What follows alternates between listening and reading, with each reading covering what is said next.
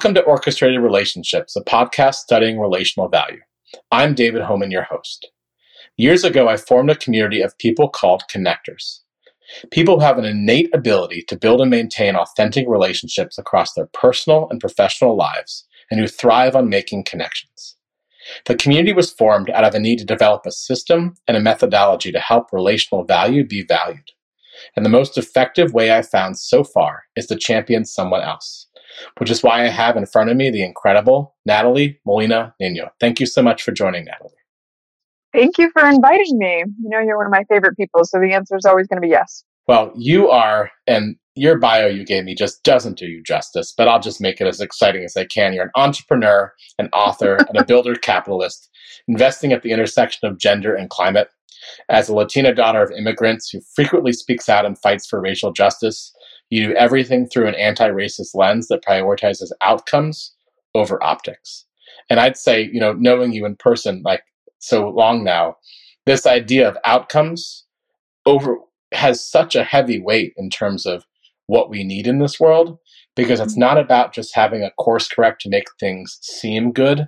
They actually need to be good because we see change happen. And you are an absolute firebrand at making sure that people understand the difference between those two. So with that, why don't you tell us a little bit about one of the projects you're focused on, your passion for it, and how it can impact others? Yeah, well, you're catching me in July of 2020, right? We just yesterday marked the 100 days from the coming presidential election. And one of the projects that is kind of out of nowhere taken over my life recently. And it's funny because in the last few weeks, this has happened, in the last few months, I should say, this has happened once before. And that was, back in April, my entire life was derailed because of the federal stimulus and the fact that many of us looked at it and very clearly saw how Black and Brown owned businesses were going to be locked out. And it was catastrophic. We thought it would be catastrophic, and sure enough, it was, because now we have upwards of 50% of Black and Latinx businesses going out of business. And so similar to that, I feel like I'm sort of minding my own business, doing my thing. And I hear about this case, right? And the fact that Amendment 4 passed in Florida, which allowed formerly incarcerated people the right to vote. It was a huge civil rights victory, probably, among the biggest in my lifetime. Millions of people that were previously disenfranchised now have the ability to vote. But the governor of Florida found a loophole that effectively forced people to have to pay fees and fines in order to be able to pay, which is effectively a poll tax. And it went to the Supreme Court.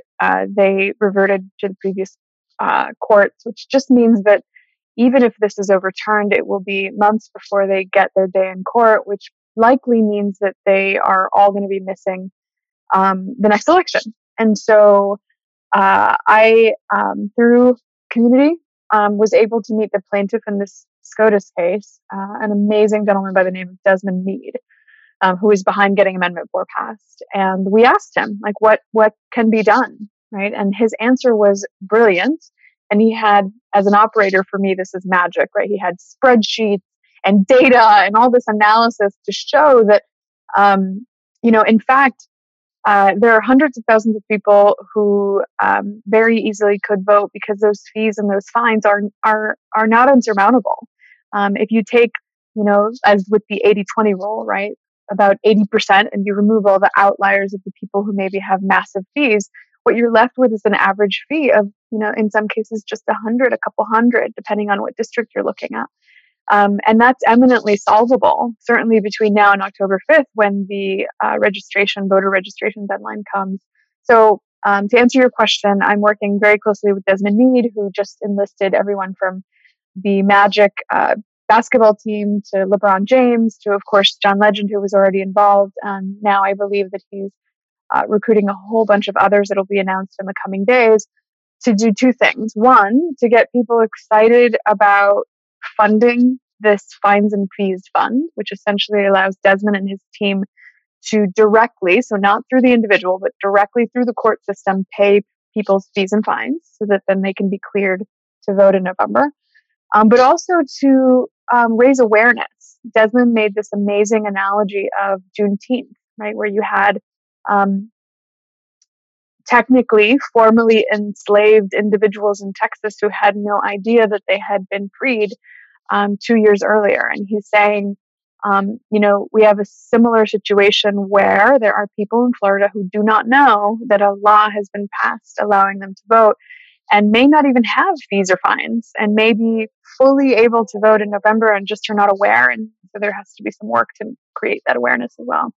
Yeah, as a native Floridian who had to give up my Florida voting rights to get New Jersey driver's insurance, anything I could do to support this, I proudly voted in Florida as long as I could while I was in college and grad school until the point where I needed to drive my children safely to play dates and you need insurance for it. New Jersey said, well, you need to be a New Jersey resident and get a driver's license. Well, you held out pretty long. I did. But I lived through when Nader had 3,000 votes in 2000 in Alachua County, where I grew up.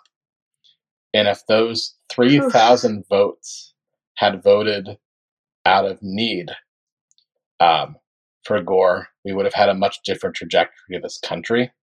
And to look at the margins in Florida and to think that there are over, 1.3 million potential voters who, on average, right, for a couple $100. I mean, there was analysis in Obama's first election that private funders on the Republican side spent an average of $964 or so per person per vote. And this is a way to not change the vote, but to empower the person to find their own voice, which is a big difference. Totally. Amendment 4 in Florida was passed so overwhelmingly, largely because it was a bipartisan level of support that was able to be achieved, right? Because this is about just getting people who are disenfranchised the opportunity to vote, right? And this is huge, and it's taken over my life right now. And hopefully, if we continue to have the traction that we have, it'll be what I do for the next couple of months, at least until October 5th, right? Because I think you're right. I think, Desmond made a point. He's like, in his lifetime, no president has won without Florida. So, Florida, like it or not, is at the epicenter of this, and it's going to be really important. Yeah, and I think it's an incredible project, and it's obviously such a clear parallel for those who I hope are most of my listeners want a more just return to a civil society than what we have now, candidates aside, and being able to empower people to vote in their state and not feel marginalized but empowered is probably worth every penny that people could give to candidates, because there's very little you can do to actually give to support people using their democratic voice in the right way. Yeah. And it's a long-term solution, right? I mean, this is not just about this election. This is about re-enfranchising people who we have intentionally locked out. And so I don't, by the way, use the word empower, because I worry that if you think about the word and what it suggests that there is power elsewhere and that somebody is granting it to someone. And I feel that everybody is already, and the power is within every individual. What we have, unfortunately, are systems that actively, take that power away or actively undermine it. And this is a perfect example of that, right? So we're going to get out of the way and let people do what they have, the right to do. Absolutely. So I'll qualify that. The reason I use the term empower now when I used to not was because of the incredible book that Jeremy Hyman's co-wrote called New Power. And this idea that, and I'm greatly paraphrasing this, so it's absolutely worth a read. But we lived in a world of castles, of currency, where power was based on something finite that was controlled, land-based, and then economy-based. And now we live in a world where a lot of people don't realize power is in the current, and there's no way to stop a current. You can only ride it or try to shape it.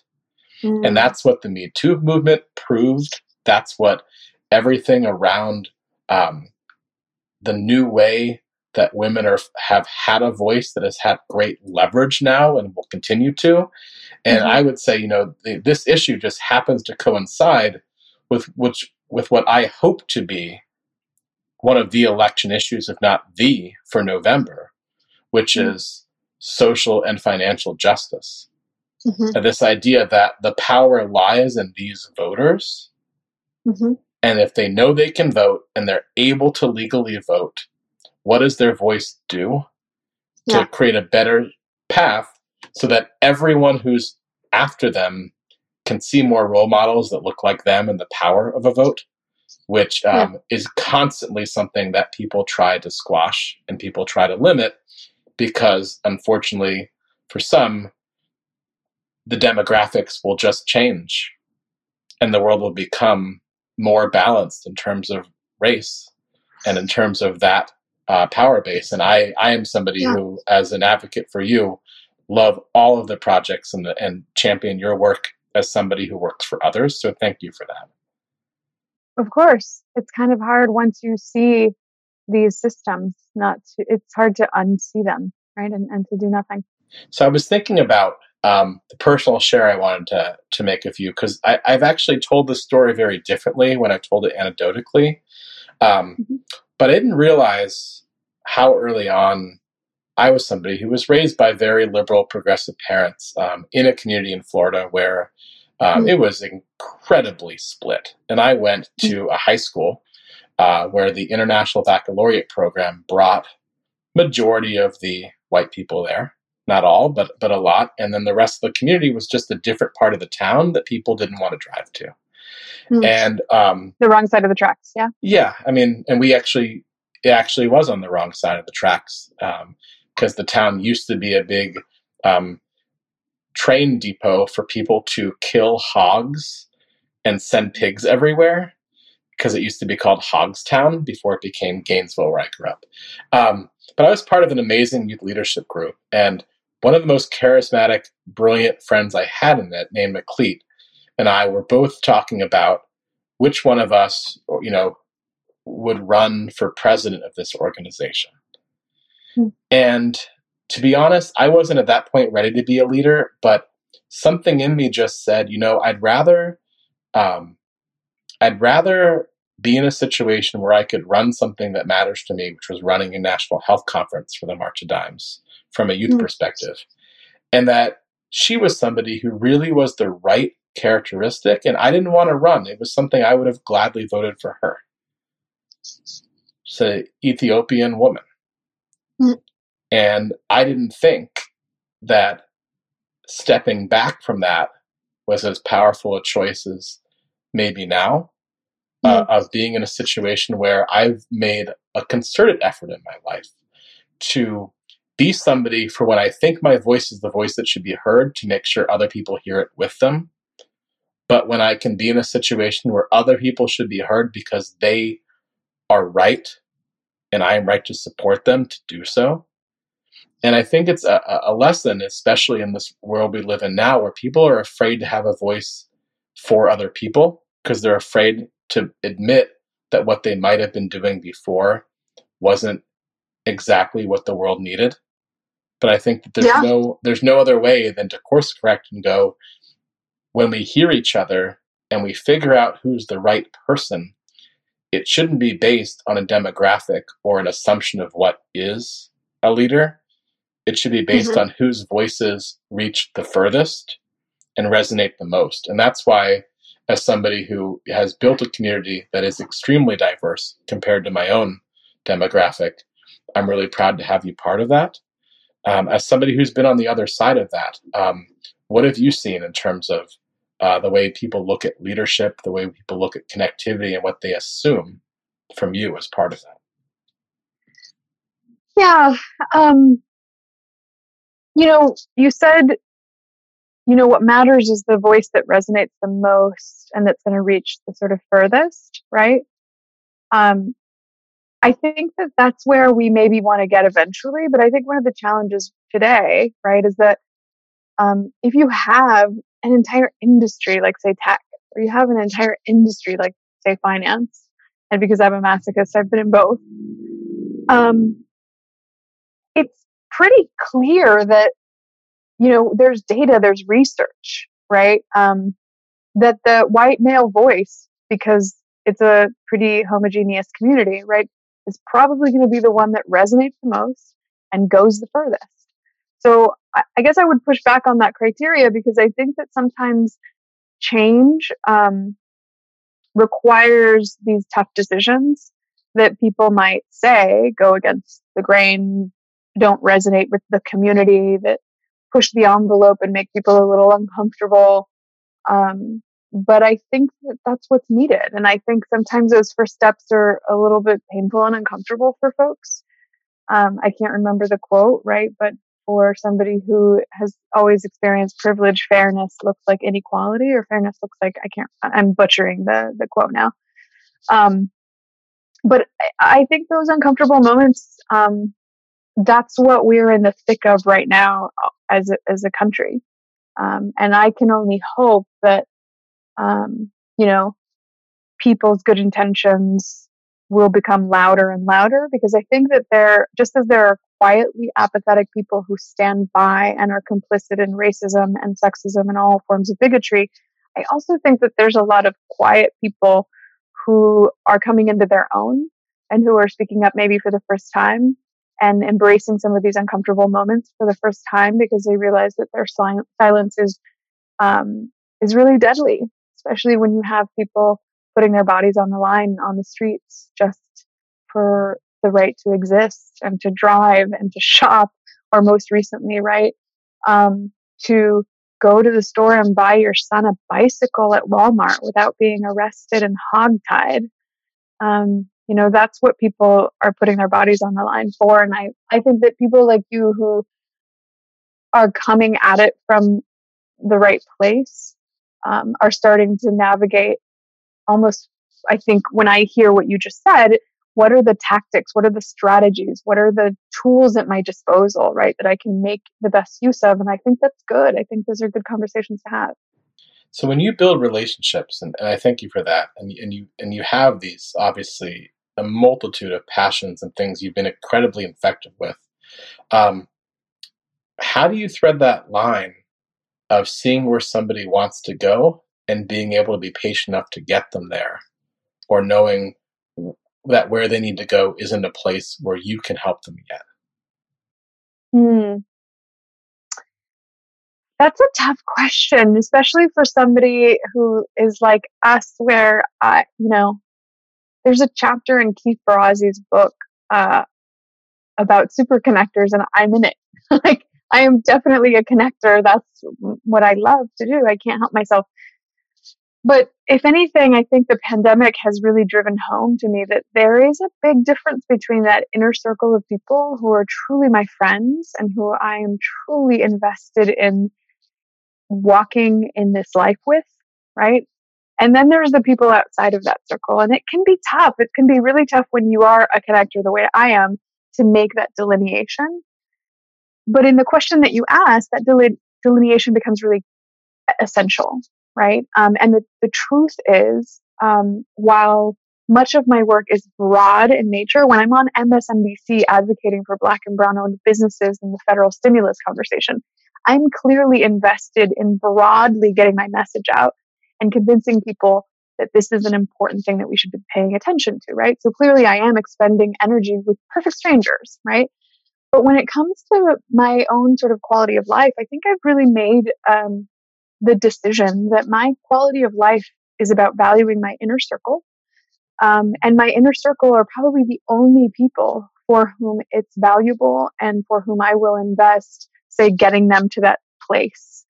If I see that there's a disconnect in some view or maybe a lack of understanding about something, beyond that pretty small inner circle of people, I'm going to inform people where to go. I'm going to show them resources of places to research or connect with.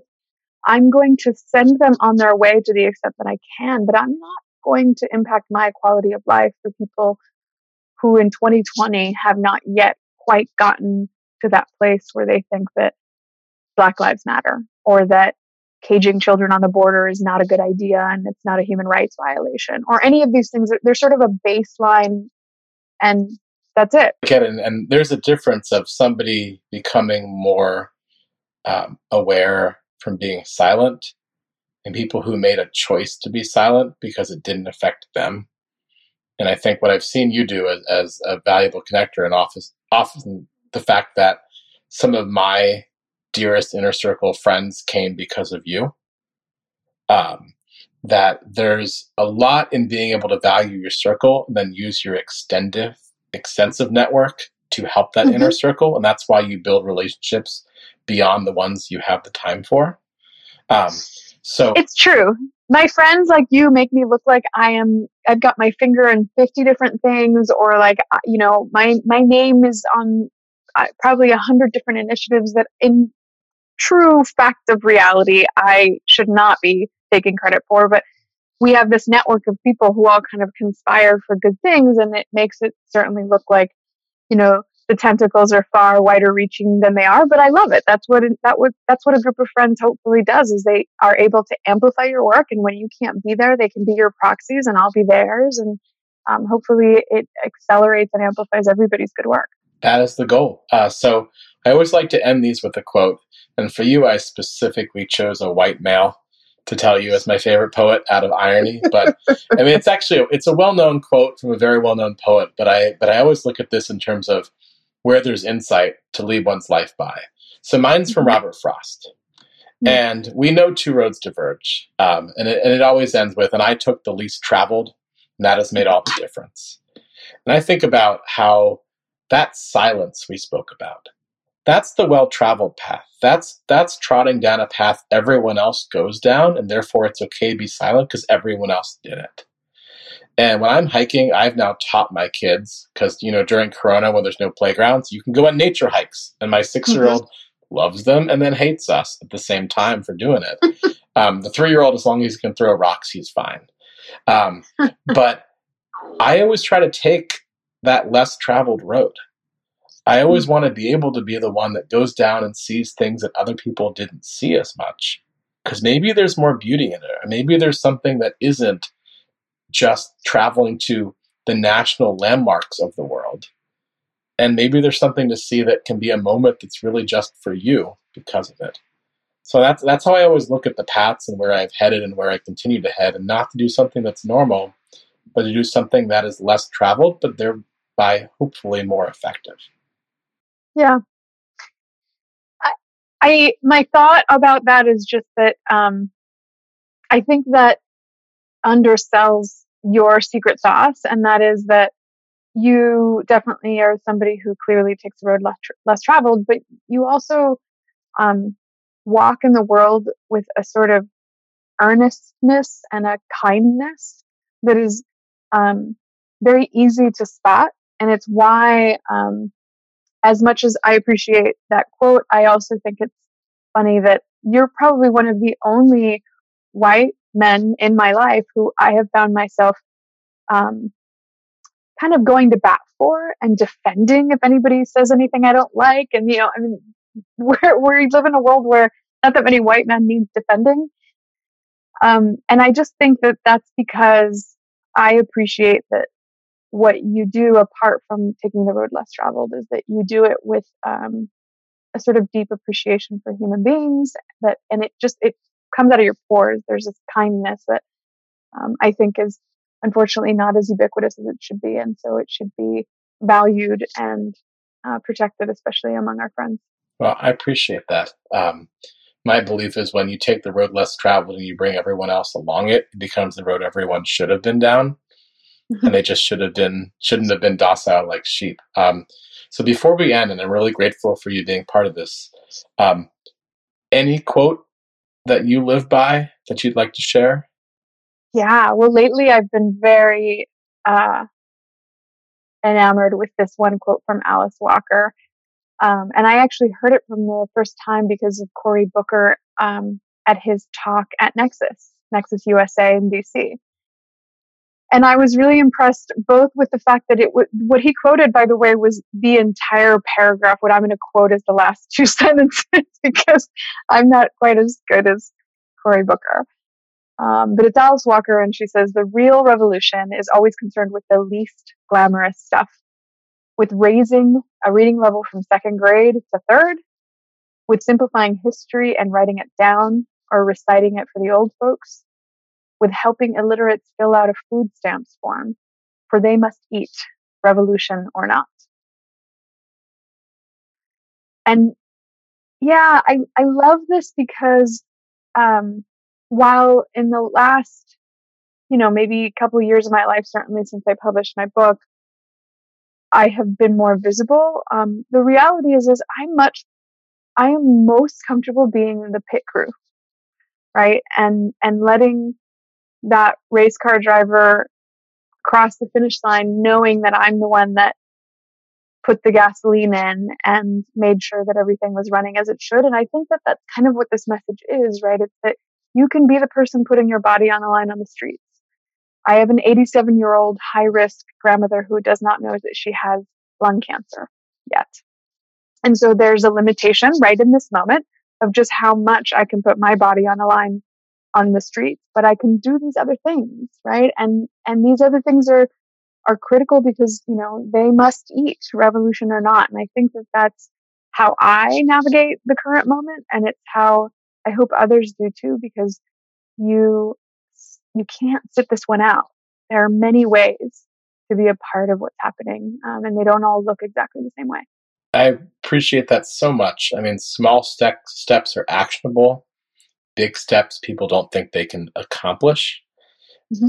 I think our collective hope will be the next time we hear Cory Booker quote that, he'll add a line which goes, and just get people the right to choose to vote in Florida as an actionable small step. So thank you so much for all of the work you do for our friendship and for being on this to talk about how we build relationships and how we value each other and how that can really support the work that so many of the people around us do. So I'm so grateful for you being part of this, the latest edition of the Corona version of Orchestrated Relationships. I'm grateful to be invited. With that, thank you so much to everyone listening, and thank you, Natalie. Thank you.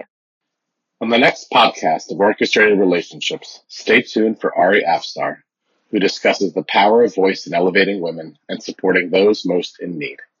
We'll close with my work Rust for string septet and percussion.